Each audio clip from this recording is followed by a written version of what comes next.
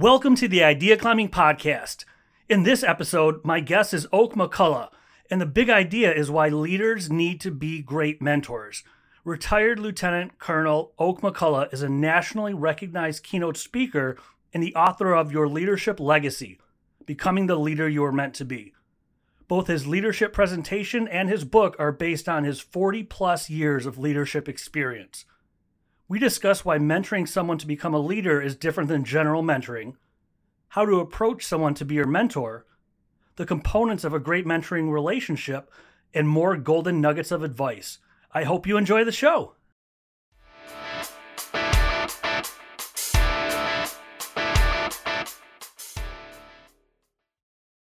Thank you for being here, Oak. I appreciate you making the time. Yeah, well, thank you for having me, Mark. I really do appreciate it. And I'd love to jump right into one of my favorite topics, mentoring. And in our previous discussions and in your book, you mentioned how important it is for leaders to be great mentors also. How did you discover that? What's the story behind it? Well, I was lucky in my life. I had some great mentors, even in high school. I always talk about, the two mentors I had in high school who helped really develop me as a young man, besides my father, was my basketball coach, Coach Niedzwiecki. And because he understood that it wasn't just about putting together a basketball team, it was about helping to develop young men so they could be better young men and a productive member of society beyond high school and beyond basketball. And then the other one was my history teacher, which is why I majored in history in college. Mr. Schindler, who I still stay in contact with both of them. And then I had some great mentors throughout my time in the Army who really kind of took me under their wing and helped me understand what it meant to be a leader and showed me the right things to do and the right way to do it, and always made themselves available for me to call them, to email them, whatever, and ask them questions. But when it really struck home to me, I was running my ROTC program, the one I was in charge of during my last duty assignment. And Master Sergeant David Powell, who worked for me, and I say he worked for me, he was probably a better leader than I was. We were sitting there talking one day about the importance of what we were doing, producing the next generation of leaders. And he said to me, great leadership handed down from generation to generation is what develops great nations. And I thought, what a powerful quote. And that's exactly what mentors do, is they pass down those things that you learn to the next generation so they don't have to learn it the hard way you did. And I think that's just so important. When I go around and talk to people and somebody tells me they're a leader, I ask them, who are you mentoring? I mean, if they tell me nobody, then I say, you're not a leader, you're a boss. Because I think that is just so important as a leader. I think mentoring in general is one thing, but what we're talking about, tell me if I'm on the right track. It's a little bit different if you're mentoring someone to become a leader as opposed to just general mentoring. Am I on the right track? Can you speak more to that? Yeah, I do think that there is a difference. I mean, you can mentor lots of different people in lots of different things, but if you really want to mentor somebody to be a leader, then you gotta, like we've talked before, you got to walk that walk and show them what a leader not only what they do and how they think and all those kinds of things, but also how they act, what's important when you're a leader, and just be there available when they have that tough leadership decision or they have some question about what it means to be a leader. So they can always call you, email you, text you, whatever, however you do it. So you can help them along that road of making decisions, because that's what leaders do, is they make decisions. At least good ones do. We've all worked for that leader that couldn't make a decision, and that's not fun at all. But mentors help you along that decision-making process when you come up against a hard decision. And I've had bosses, I've had leaders in my career who were mentors to me, who always made themselves available to answer any questions I had and to help me along that path. Well, when it comes to helping someone become a leader, and you mentioned it in your book, there's so many definitions of leadership. In context of mentoring and what you're trying to instill and help develop, what is leadership to you? Yeah, to me, it's about servant leadership.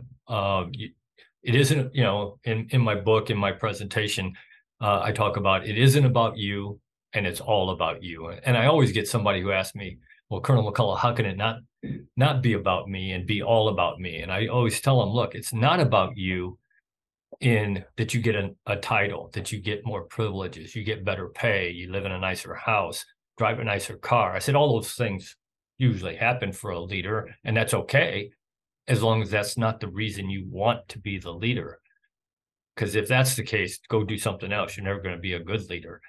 It's all about you and how you treat the people that work for you, how you empower them to become better people and more productive people, not only in your organization, but outside in life, and how you run your organization. And, so I think that's what's important about being a leader, is being a servant leader. Now there's, you got to have that integrity, you got to have character, you got to set the example, all those kinds of things.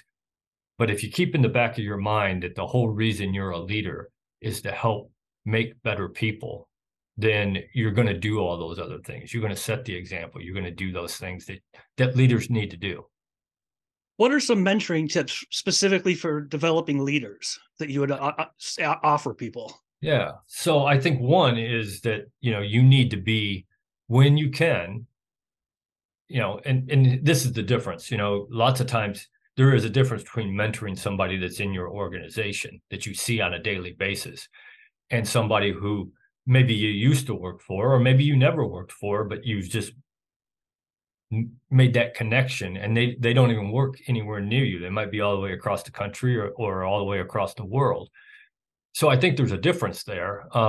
If you're mentoring somebody in your organization, then I think number one, you got to involve them in the decision-making process to show them what that looks like. And then number two is you just got to build the trust with them. And the way, there's lots of ways to build trust. I always tell all these young men and women that we're getting ready to commission, and anybody I talk to out there when I'm giving my presentation, there's a couple really simple ways to build that trust between you and the person that you're mentoring. Number one, get to know that person.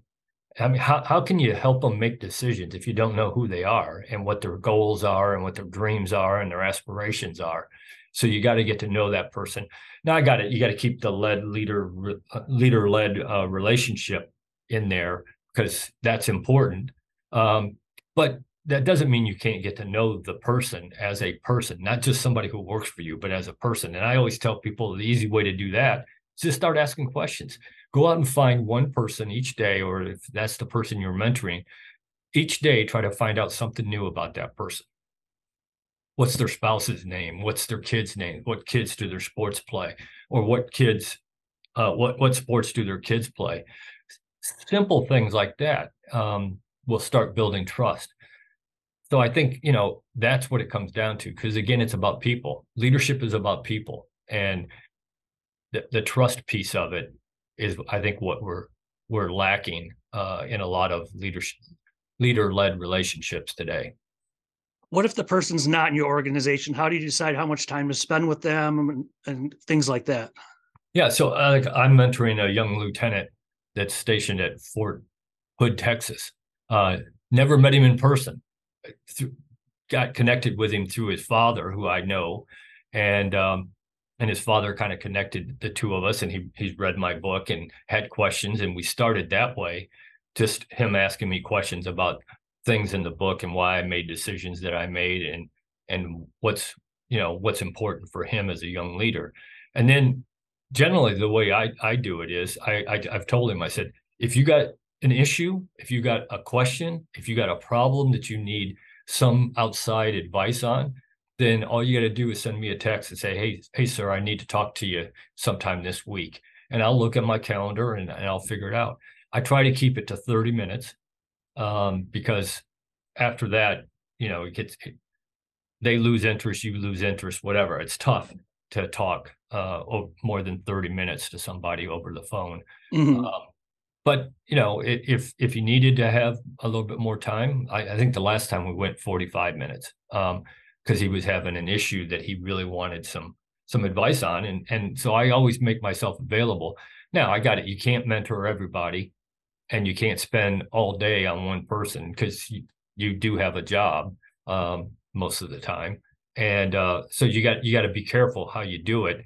But I'm a firm believer that a good leader will be mentoring 3 or 4 people at a time. That's always my goal, is to have 3 or 4 people out there that I always make myself available to. Always. If they call me, I make myself available.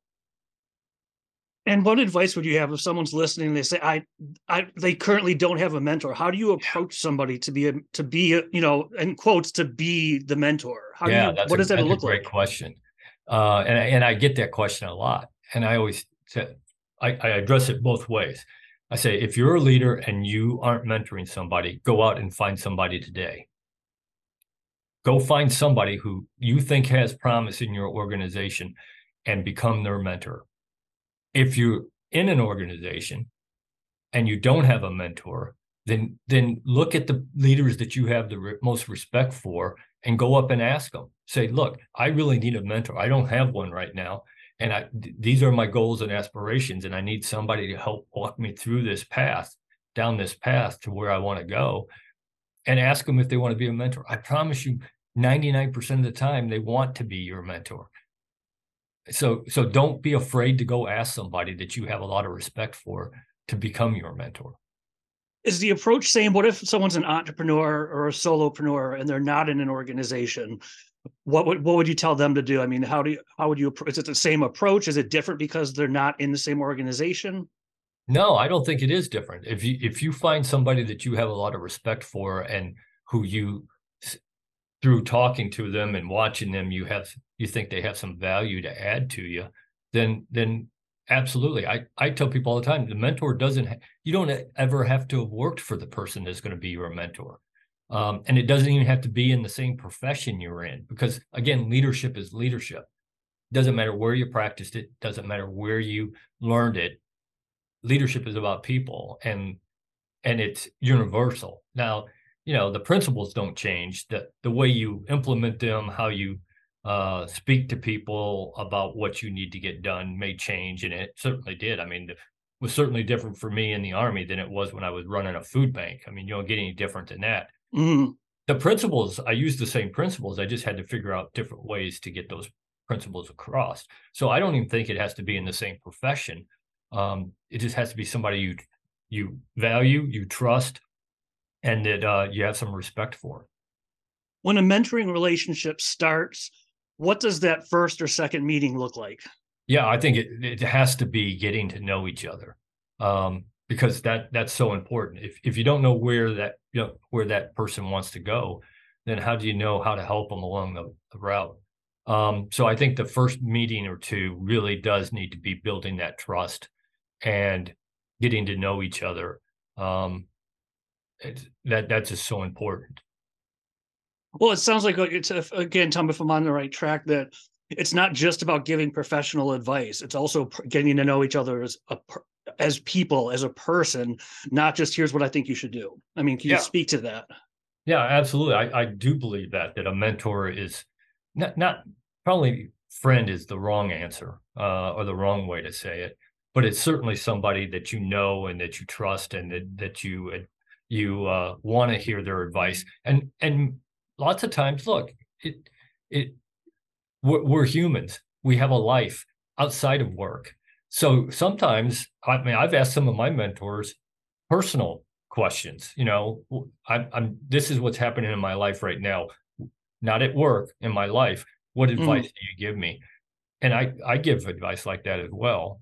If somebody asks that, or if I see something, if I saw something that kind of set off that alarm in my mind, it says this young man or this young lady's going down the wrong path, I have no problems helping to try to get them on the right path again in their life. When people engage in mentoring, I often look at it as advice, support, and connections to solve a problem or create an opportunity. What would you add to that list, or what are other things that should be involved in a mentoring relationship? I think you hit pretty much what I think mentoring is. I think you could probably throw in some coaching in there. And there is a difference between coaching and mentoring. I think mentors coach, but not all coaches mentor. Yeah, can you talk more about that? That's something that comes up a lot when people say, well, what's the difference? A coach and a mentor. What is the difference, and how do you Yeah. delineate between the two? So I think most coaches are trying to teach you a specific thing, a skill or an ability. Whereas I think mentors cover the gamut. Not only are they maybe teaching you a specific thing, but they're also trying to teach you a way to think, a way to act, a way to interact with people.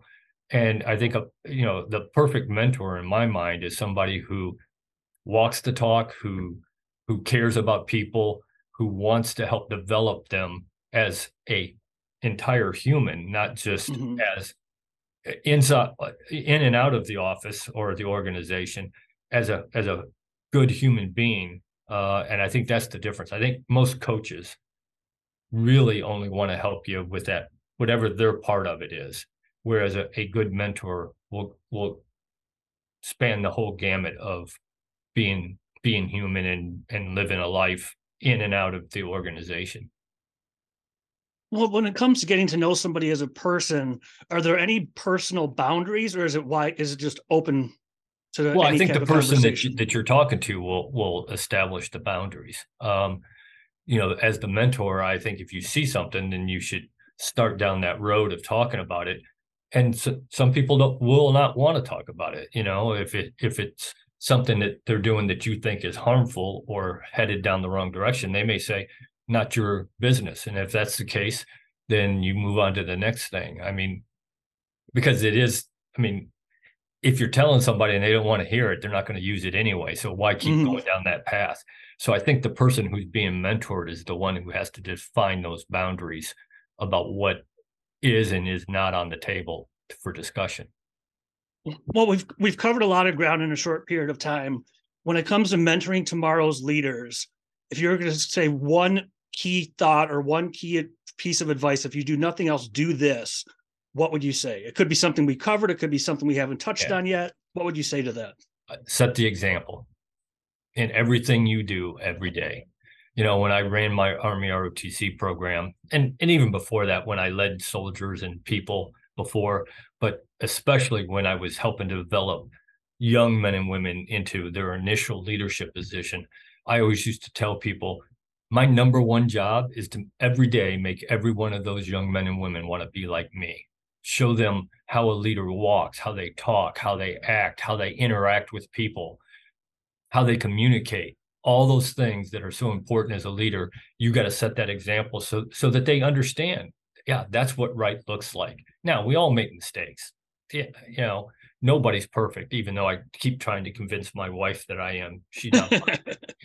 You'd think after 36 years I could convince her, but no.